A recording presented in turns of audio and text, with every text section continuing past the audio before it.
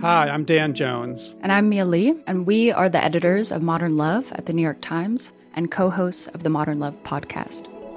We read love stories for a living. And by love stories, we mean essays written by real people about all forms of human connection. We're talking about everything from first dates to funerals, from sibling rivalries to new love at 85. On our show, we're going to bring those stories to life. We'll hear from the writers and also from the people who are written about. Relationships are the most important things in our lives, and the people that tell us their stories are just so brave, like way braver than I think I am most of the time. Yeah.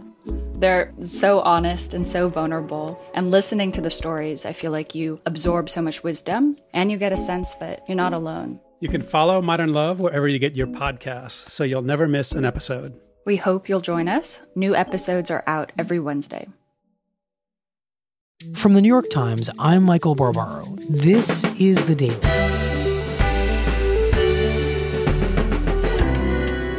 Today, President Trump is threatening to undermine the Affordable Care Act, President Obama's signature legislation.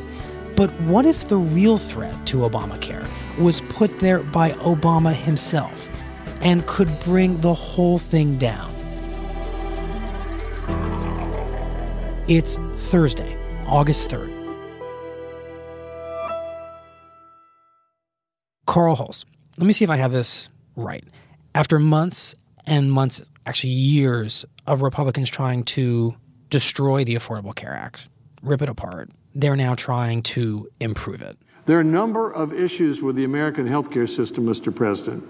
But if your house is on fire, you want to put out the fire. Well, I think what they're trying to do, at least some of them are trying to do, is to stabilize it. And there's a group of senators led by Lamar Alexander, Republican of Tennessee, chairman of the Health Committee, and Patty Murray, who's the top Democrat there. Thank you very much, Chairman Alexander. I think it's really clear that the path to improving health care, lowering premiums, and increasing access and quality has to be through working across the aisle. And they say, let's sit down and try and figure out a way to stabilize these markets, not have Obamacare implode over the next few months. And they've set hearings for September. We'll hold hearings beginning the week of September 4th on the actions Congress should take to stabilize and strengthen the individual health insurance market. And when we talk about stabilizing the Affordable Care Act, what exactly does that mean? And what are these senators trying to do? You hear a lot, and I'm sorry to say this phrase, CSR, cost-sharing reduction payments, but that's the last time I'll say that, okay? These are some payments that the federal government makes to insurers to offset the costs of qualified low-income people. And it's really more than half of the people who are in Obamacare exchanges, about 7 million people. And Carl, why are we hearing so much about these subsidies right now? Well, because as the fight intensified in Congress and ultimately failed. I said from the beginning, let Obamacare implode and then do it. I turned out to be right. Let Obamacare implode. President Trump is wielding them as a bit of a cudgel, saying, if you don't do what I want, I'm going to cut off these payments immediately. It's a threat. The government's been paying these sort of on a month-to-month basis.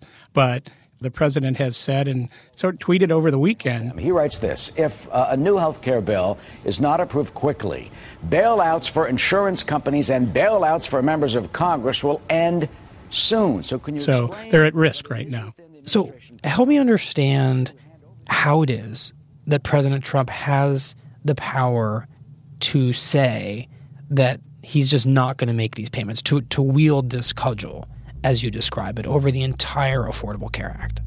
Well, it's a really interesting story, Michael. Where Congress isn't acting, I'll act on my own.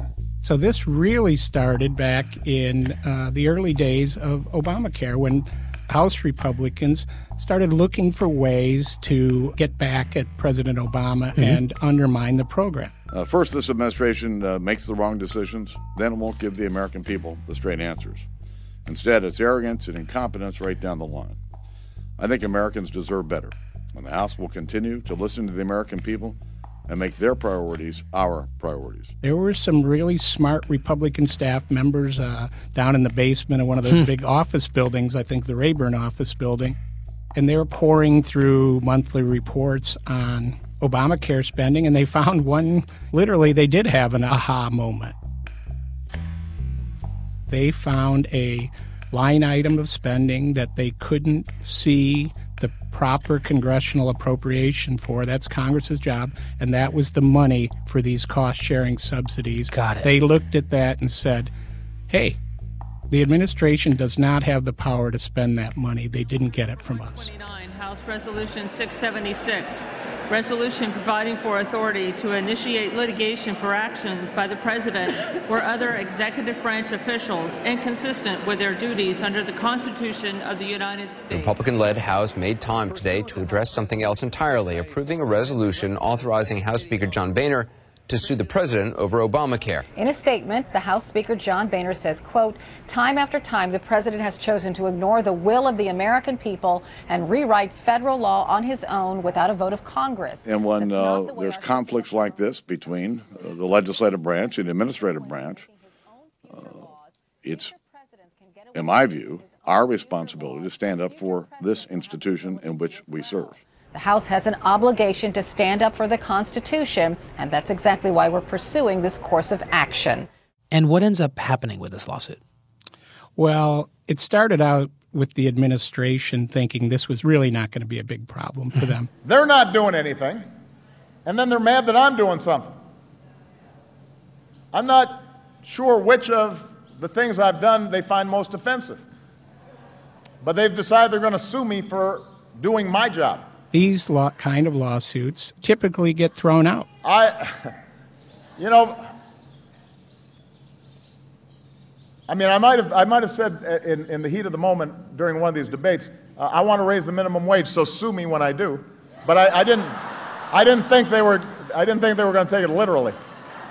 The courts have found that Congress really doesn't have standing to sue the executive branch, that this is a political dispute and needs to be worked out politically. So they have a big hearing in the federal court here, and the House Republicans argue, hey, we do have standing here because this is our most important power, is the power of the purse. This is what we're about. It's in the Constitution. This administration has effectively rewritten the law without following the constitutional process. And if they are going to just ignore our appropriation power, we should be able to challenge them. By circumventing Congress, the president's actions have marginalized the role that the American people play in creating the laws that govern them. And a federal judge, I was at the hearing actually, and this federal judge, the lawyer for the administration started to argue, and she cut him off in about 2 minutes and pretty much just eviscerated him. Really? And you could see sitting in the hearing that day that this was not going to go very well for the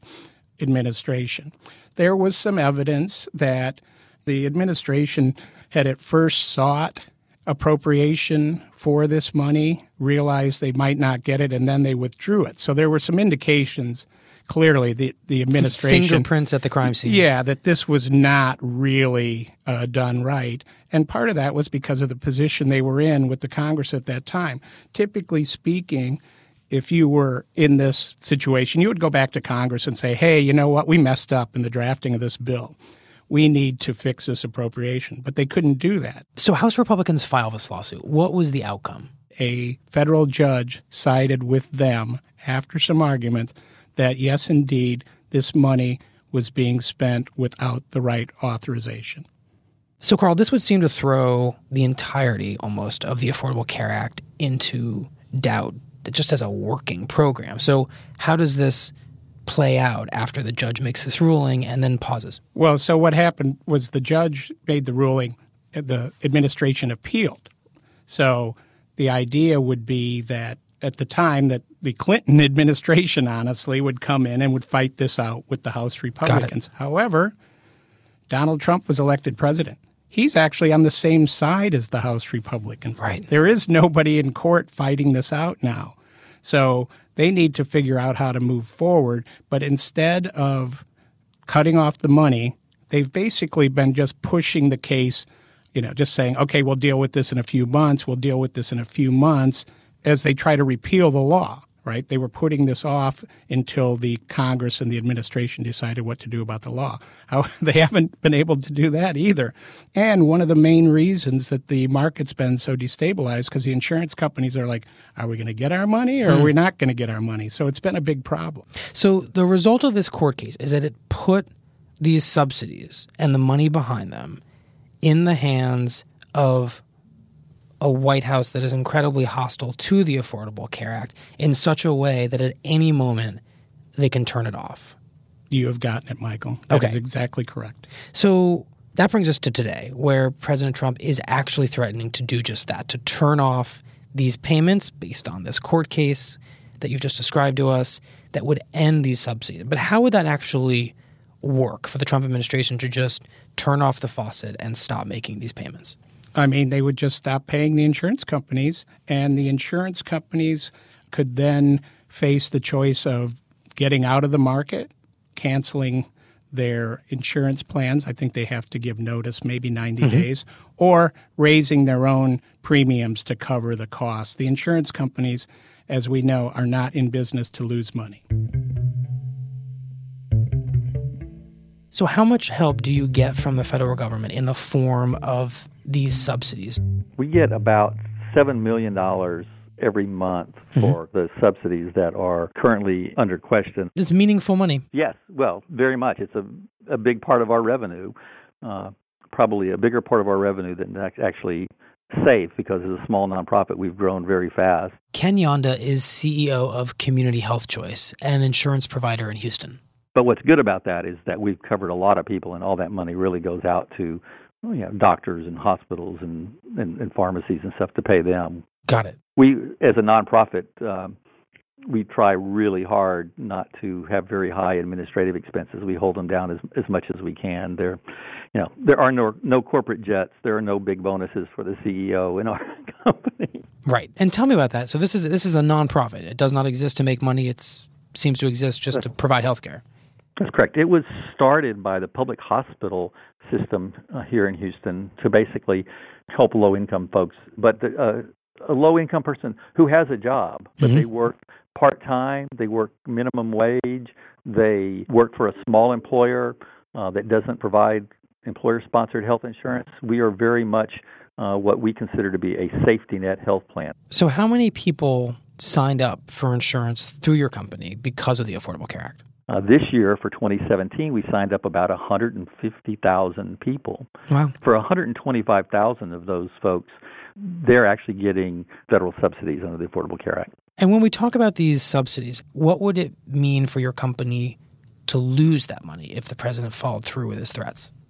Well, short term, it would be very devastating for us. If we stopped getting that money, we would still be required to provide the benefit to the members and therefore to the doctors. Right. You just lose the money. It's us that will lose, but this is not a bailout.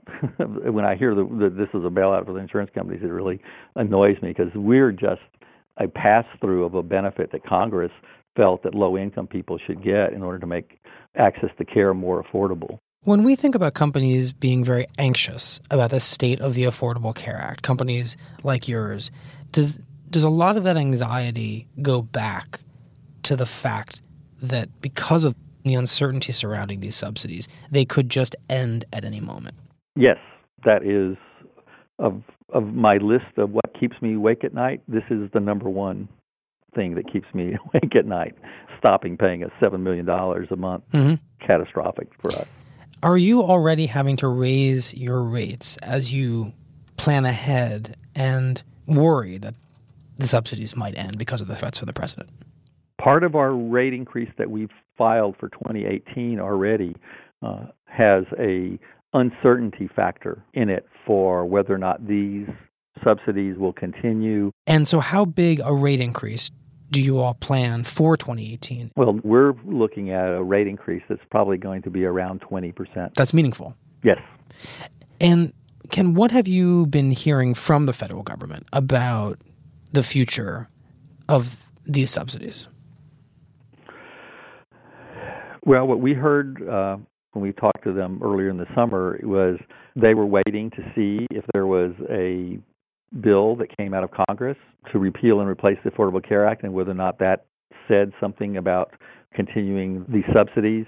Now that there is no bill, we are a little bit nervous. We're encouraged by the fact that Senator Lamar Alexander has said that he wants to introduce a more bipartisan bill that would continue these subsidies going forward.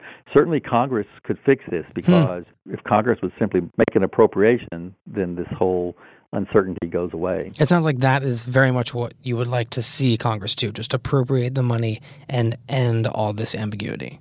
Yes.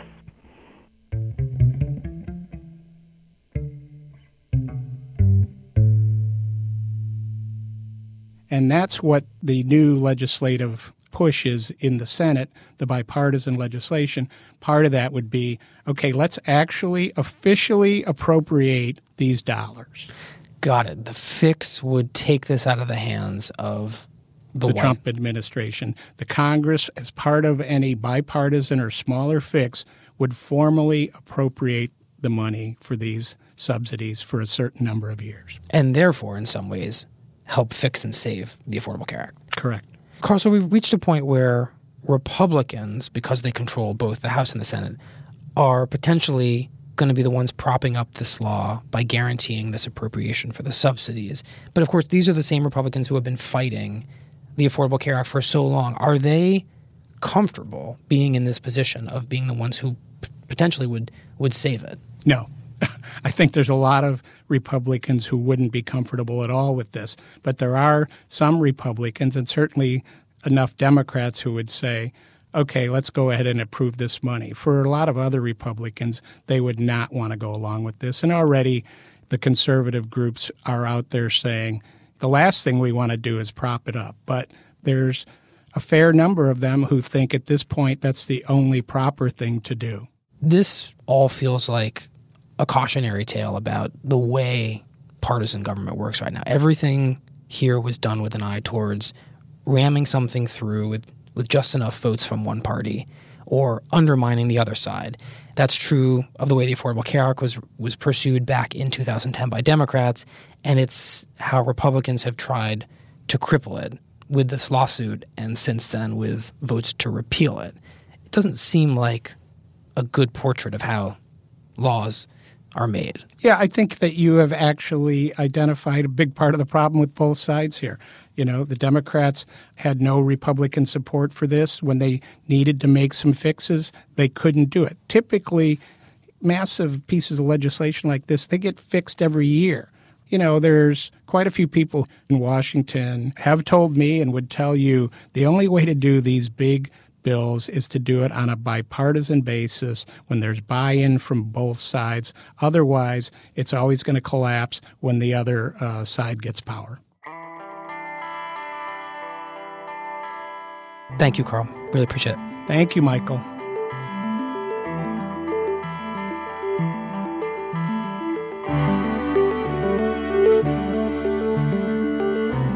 We'll be right back.